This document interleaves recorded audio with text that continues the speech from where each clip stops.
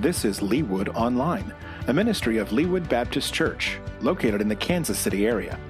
For more information about us, visit us online at www.leewoodbaptist.com.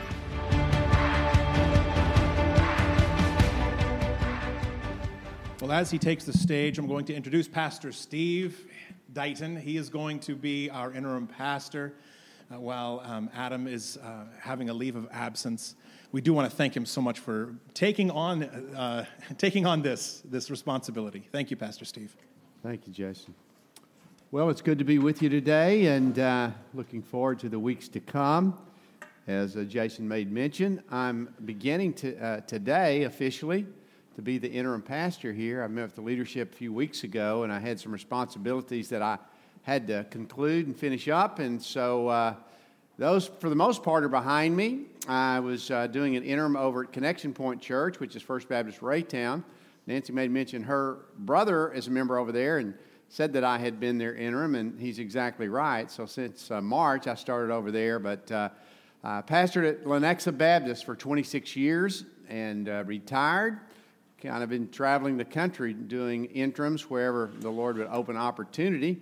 Obviously, it is a little simpler when you don't have to fly. We were in East Texas last Sunday and preached out there.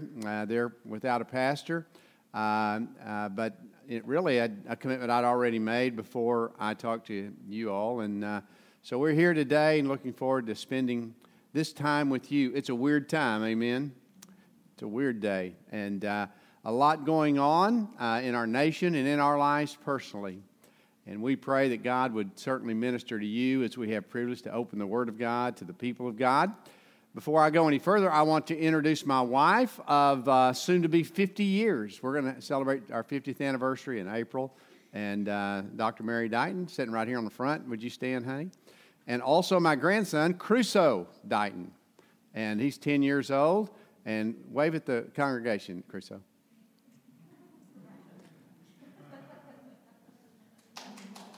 Amen. Give them a hand. They deserve to be a hand, to get a hand, having to follow me around, all this stuff.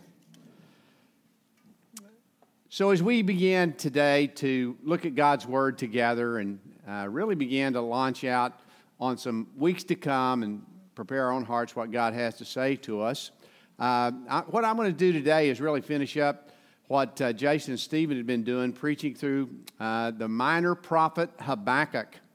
And it's not minor because it's got a minor message. Quite frankly, it's only minor because it's only 3 short books. And that's how we distinguish minor prophets and major prophets, is the length of the book itself, not because of the message or the content of the book.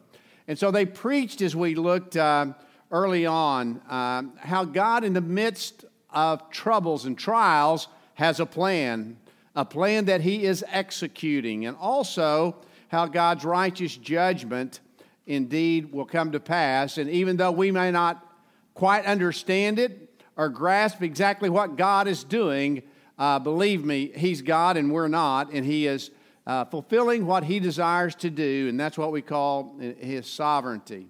So this morning I want to pick up on the prophet Habakkuk.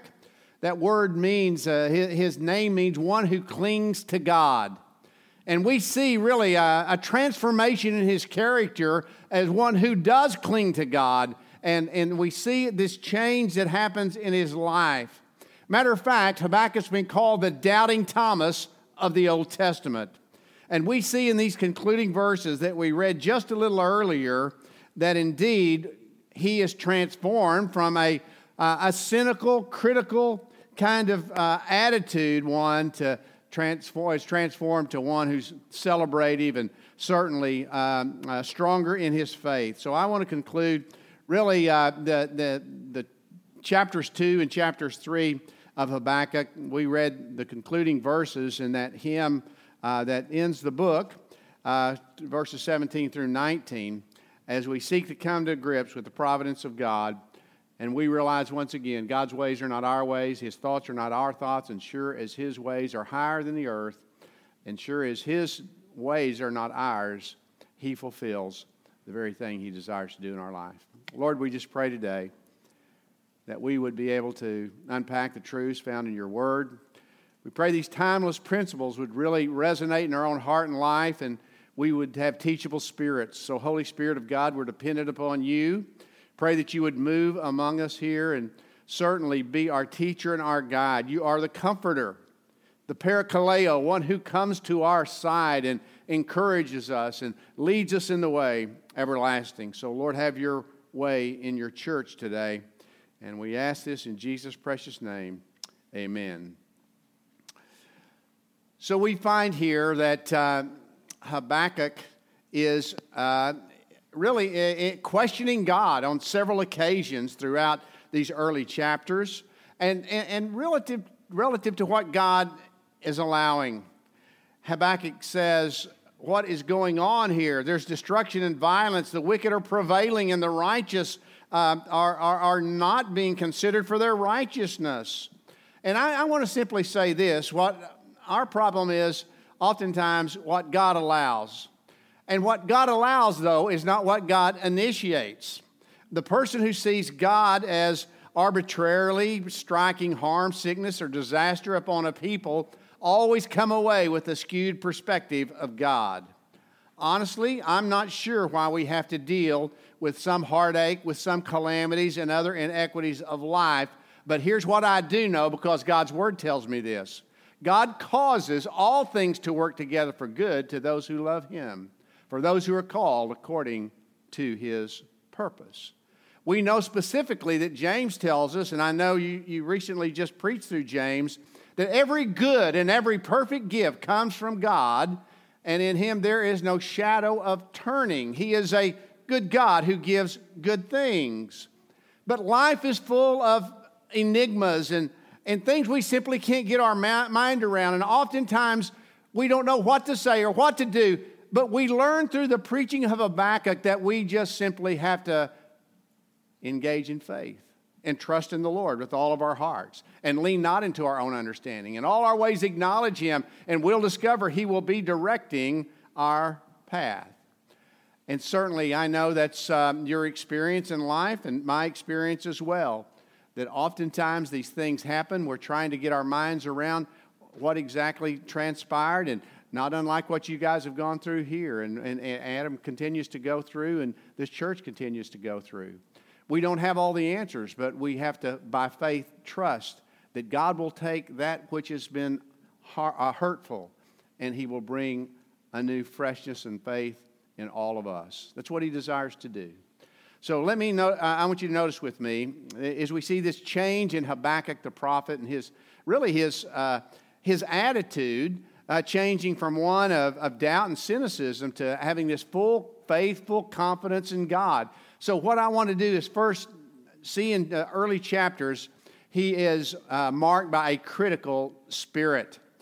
The prophet actually seems a little despondent. He looks around, and all he sees is these burdens, and he's put out with what God has allowed and why God hasn't come through. And he's called out to Him, and he said, "You haven't even answered me. It's a cry of distress. Oh God, why?"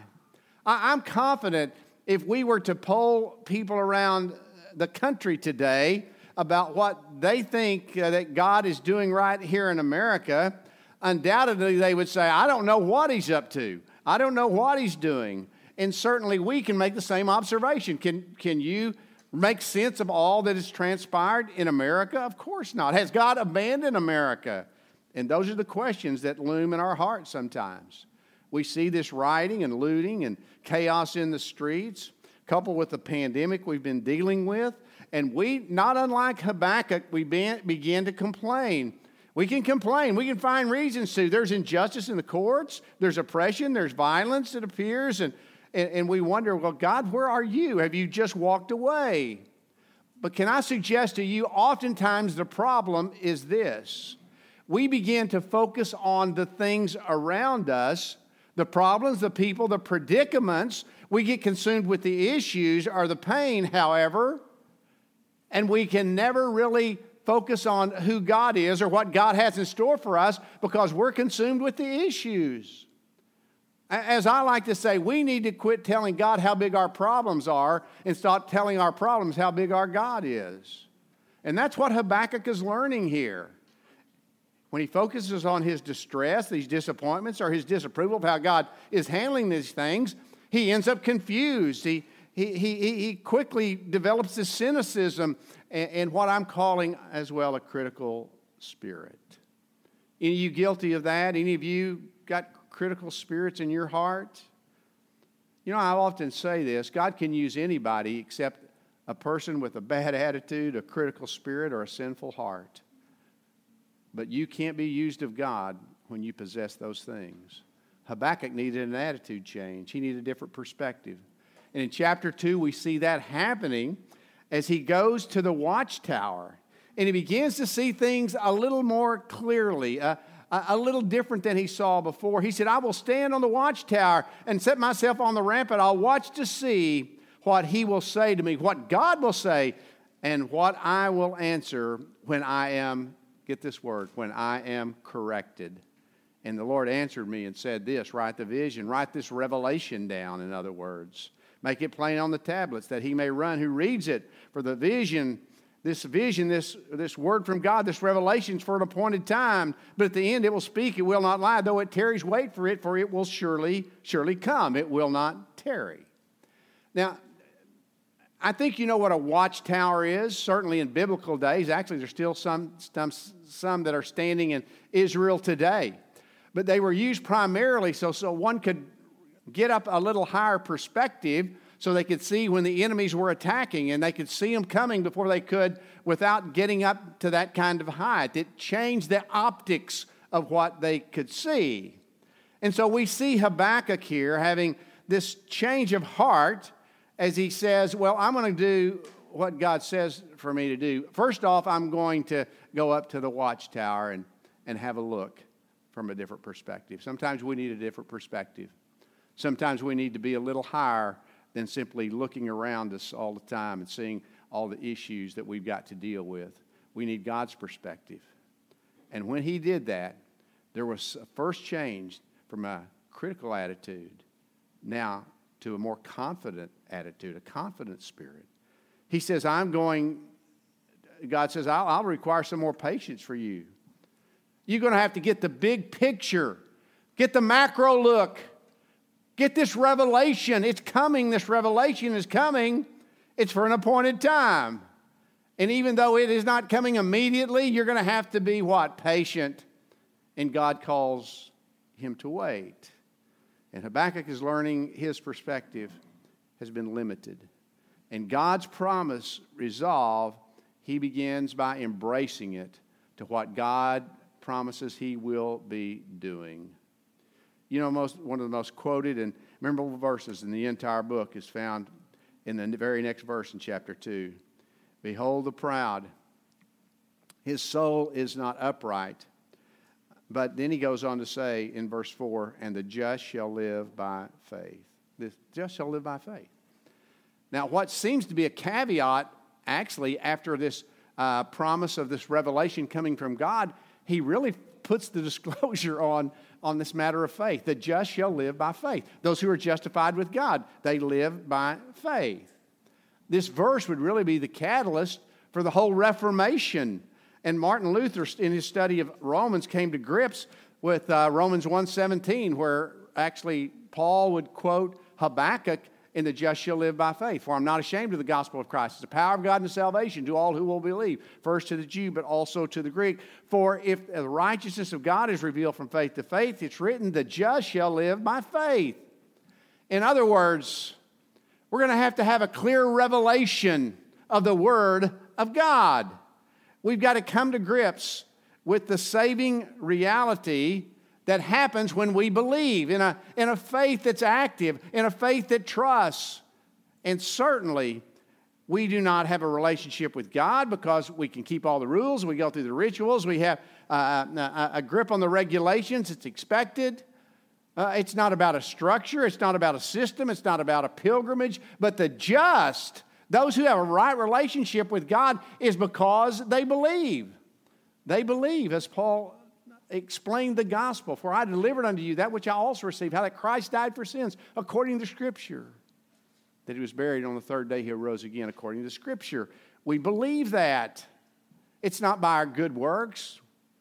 in Titus 3, not by works of righteousness we've done, according to his mercy he saved us, by the washing of regeneration, renewing of the Holy Spirit. For by grace we've been saved through faith, and that not of ourselves, a gift of God, not of works, lest any man would boast.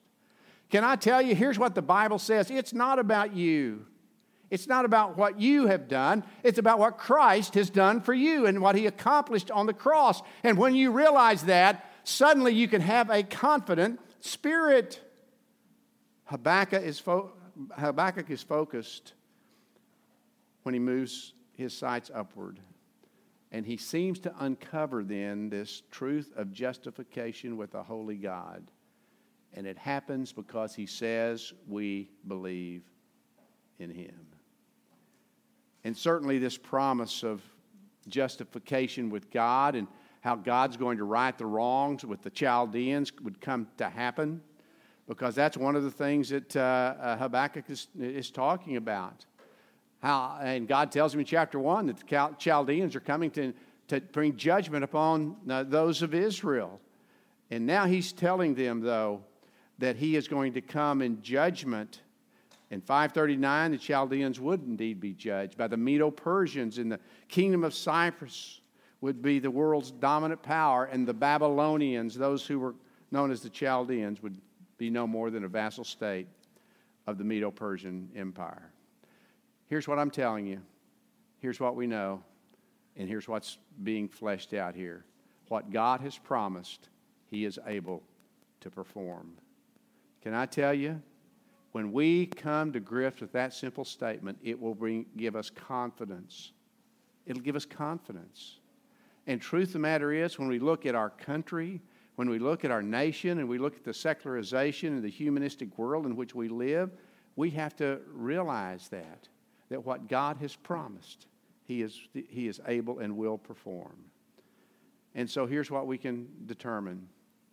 God is omniscient. He is all-knowing. He is ever-watching. No man can escape his judgment, and one day he will judge the living and the dead. And Habakkuk was coming to grips with this. It's not in vain to live for God. He's the only hope. He's the only help. He's the only comfort in our time of need. And then look at the conclusion of chapter 2, verse 20. But the Lord is in his holy temple. Let all the earth keep silent before him. So in other words, Habakkuk declares God is good and I'm not good. He is on the throne and I'm not on the throne. And the only way, there's only one God and I'm not him. And so I'm declaring it's you, O God, who reigns, who rules, and eventually judges. So shouldn't we keep quiet before him? Of course we should. What can we do to contribute anything to the all-knowing, all-seeing, omnipresent God? You know, I've heard people say this. You probably have too. You know, when I get to heaven, I'm going to ask God this. Yeah. Like God owes them an explanation. Well, when I get to heaven, I'm going to ask him why he did this or did that. And let me tell you something. When you get to heaven, you're not going to ask him that. Let me tell you why. Because you're going to realize in that day about the glory and how great and how big this God is that we've been preaching about. And you will be so glad to be there. You're not going to run up to him and ask him some kind of question that he hasn't already known about, and that he hasn't already taken it and used it for his glory and your good. So Habakkuk clings to God. That's what we do. He's the one who clings to God. Are you the one who clings to God? Are you fulfilling what's expected of us as believers in Jesus Christ, regardless of how hard our life is, the trials that we face? Look, we can't figure everything out, but we can cling to God. And we can stay cynical and we can have a poor spirit about everything. But I'm telling you, you know what God wants to do in our life? He wants to do what he did in Habakkuk's life. He wants to move us from cynicism and critical spirit and a bad attitude to a confident faith. You know why? Because without faith, it's impossible to please him. Now, faith is the substance of things hoped for. It's the evidence of things not yet seen. We're trusting in the unseen realities that God has for each of us. So clinging to God, it changed this critical, doubtful, cynical, sour prophet into a faith that won out. And certainly confidence begins to grow. And then when we get to the final chapters, the verses we read a little earlier, we see that change from being critical to being certainly more confident. But lastly, he was celebrating. He had a celebrative spirit. I love what it says in Psalm 16:11. Thou wilt show me the path of life, for in thy presence is the fullness of joy. At your right hand are pleasures evermore. So this celebrative spirit, it seems with the awe and humility of Habakkuk, ever being present for what God has done for his people, what he begins to do is to recount the goodness of God here in chapter 3. And it begins with his reverence for God. He begins in prayer, O Lord, I've heard your speech and was afraid. O Lord, revive your work in the midst of the years. In the midst of the years, mark your word and indeed show us who you are. And so he says, look, God's changing me because I'm having a look at what God has done in the past. I wonder, could you reflect a little bit in your life on what God has done in your life? How he's rescued us through faith. How we've come to be a part of his body, the church. How he's given us the Holy Spirit of God. How he's been our ever-present help in time of need. And what he recounts here is the salvation history of Israel.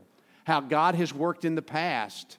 And how he grew confidence and could celebrate what God was up to now. In verse 8 he mentions, first he mentions the general revelation of God. How God is the creator God.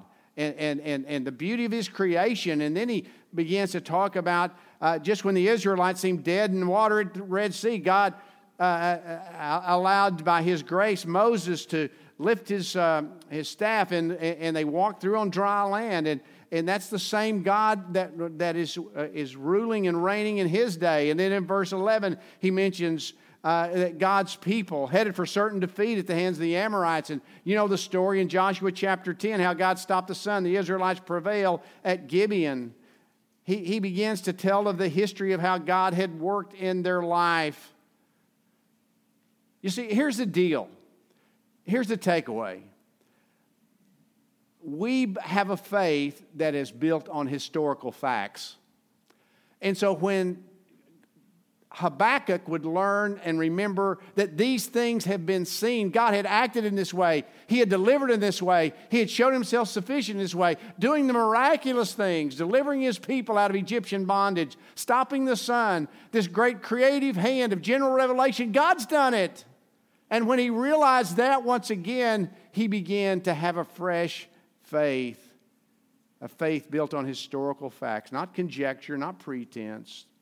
And I'm just telling you, if you have a faith that's not built on the Bible, the Word of God, you've got a faith that's just based on your feelings, let me tell you, that's a faith that's faulty. Your feelings come and go. But when your faith is built on the evidence and the truth of the Word of God, you've got a faith that will last. It will endure. And we need to remember sometimes how God has shown himself sufficient in the past, and we trust in the God of the Bible. It'll bring reverence in our life, and it did with Habakkuk. And finally, his resolve in verses 16 through 19. These concluding verses are some of the richest in all the Scripture. And Habakkuk, in a crescendo of personal praise, begins to give praise to God. Though the fig tree may not blossom, no fruit on the vines, though the labor of the olive may fail and the fields yield no food, though the flock may be cut off from the field and there be no herd in the stalls, yet I'm going to rejoice in the Lord, for he's the joy of my salvation. The Lord God is my strength, and he will make my feet like deer's feet, and he'll make me to walk in high places or high hills. That sounds a little weird on high heels, make me walk in high heels. and high places. Let's use that, especially if you're masculine here. God didn't make you to walk in high heels. It didn't cost you anything extra. So let me say this in concluding. These are truths that we need to be reminded of. Really, it's only the Christian that can rejoice in tribulation, because we know our God is in control and He's going to work something out better than we realized or anticipated. Habakkuk came to the point where he declared, I'm not going to serve God just what's in it for me or the way I think He ought to act. I'm going to serve God because He's God. And so no matter how difficult life may become, and that's what he's talking about here. He's talking about the fig tree that doesn't blossom, no fruit in the vines, no olive trees that are bringing a harvest. The fields yield no meat. The flock is cut off from the fold. He said, still, I'm going to rejoice because the Lord's my strength. He's my salvation. And so really the question that needs to be asked to you today, where's your strength? Who are you leaning on? I certainly hope it's not in the government. Man, I'm telling you, that's a sinking ship. You heard it right here. Doesn't take too much of a prophet to tell you that. I'm telling you also, it's not a political candidate. I'm telling you, God's still on the throne. It doesn't matter who the next president of the United States is. We don't need to be fearful. We don't need to be frightened. Listen, our trust is in God, not what the government can do for us. I'm telling you, there's getting to be this propagation, this idea. We get the government's going to get us. They're going to take care of us. Listen, how about God taking care of us? How about putting our trust in Him? Let's not be people who default to worldly things. Let's keep a strong faith that's anchored in the risen Lord. And then he declares, look, here's the reality. I'll by faith rejoice in the Lord, for He's my strength and He's my salvation. So where's your strength? I'll tell you, if you allow the circumstances of life to always ruin your life, you'll always have a ruined life. But through the heartaches, through the hard times, through the difficulties, if we default to trusting God, then one day, though the vision tarries, the revelation tarries, wait for it. It will surely come. And God will show up in your life, and He'll show up in my life. And one day we'll be celebrating the reality. And I pray that sooner rather than later. I will tell you this. Habakkuk said, God's made me to walk in high places. He looked to his past, what God had done, and he found reason to rejoice because God had promised He'd do it again. You know, we have a little different perspective. We're looking from this side of Calvary. That the work of Christ finished our faith. We put our faith now in the risen Christ.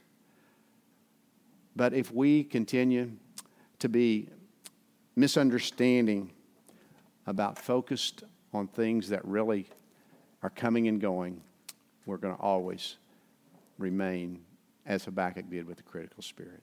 Let's be confident today because we trust in Christ. Let's be celebrative. We've got reasons to rejoice, for the Lord is our strength and He's our salvation. Would you bow your heads with me? Just a biblical reminder today of curiously enough, where a lot of us live our life. And that is almost with the critical spirit of all that happens. And cynicism makes its way into our heart. And rather than simply by faith trusting in God, we just get more bothered by stuff that doesn't meet with our approval. I'm telling you, listen to me. This world is not our home. Our citizenship is in heaven. And this world is never going to be all that we would desire it to be. It's broke. Our lives are broke. It's not their problem, it's our problem. our hearts are hard oftentimes. And all of us really were in the same camp until the grace of God was poured out in our life. And suddenly, we've been transformed by the work on the cross. Not because we were worthy, but because Jesus loved us with an everlasting love. And we trusted in Him. And He delivered us from the kingdom of darkness into the kingdom of His dear Son. And now we have reasons to celebrate. Let our hearts celebrate. Let's have a confidence in God that moves us to where we need to be. Let's put our trust afresh today. God's worked in the past. He's proven Himself. He's on display, not only in the general revelation of His creative hand, but what Christ has done for us on Calvary. And we have reasons to celebrate. Lord, forgive us when we think that we have got things figured out and get upset when they don't go exactly the way we had hoped. Jesus said, in this world you're going to have trouble, tribulation. But take heart, I've overcome the world. And so, Lord, we confess today with these people here, known as Leawood Baptist, that you are the overcomer. You're the great God who is on display, who has shown to us the grace and mercy at the cross. And so, Lord, I pray that we would take with us today, that we would leave a little stronger in our faith than when we came. Thank you for the preaching of your word. As Isaiah said, it doesn't return void. It'll accomplish the purpose for which it was sent. So create in us, O Lord, a clean heart and renew a right spirit in us, we pray in Jesus' name. And all God's people said, amen.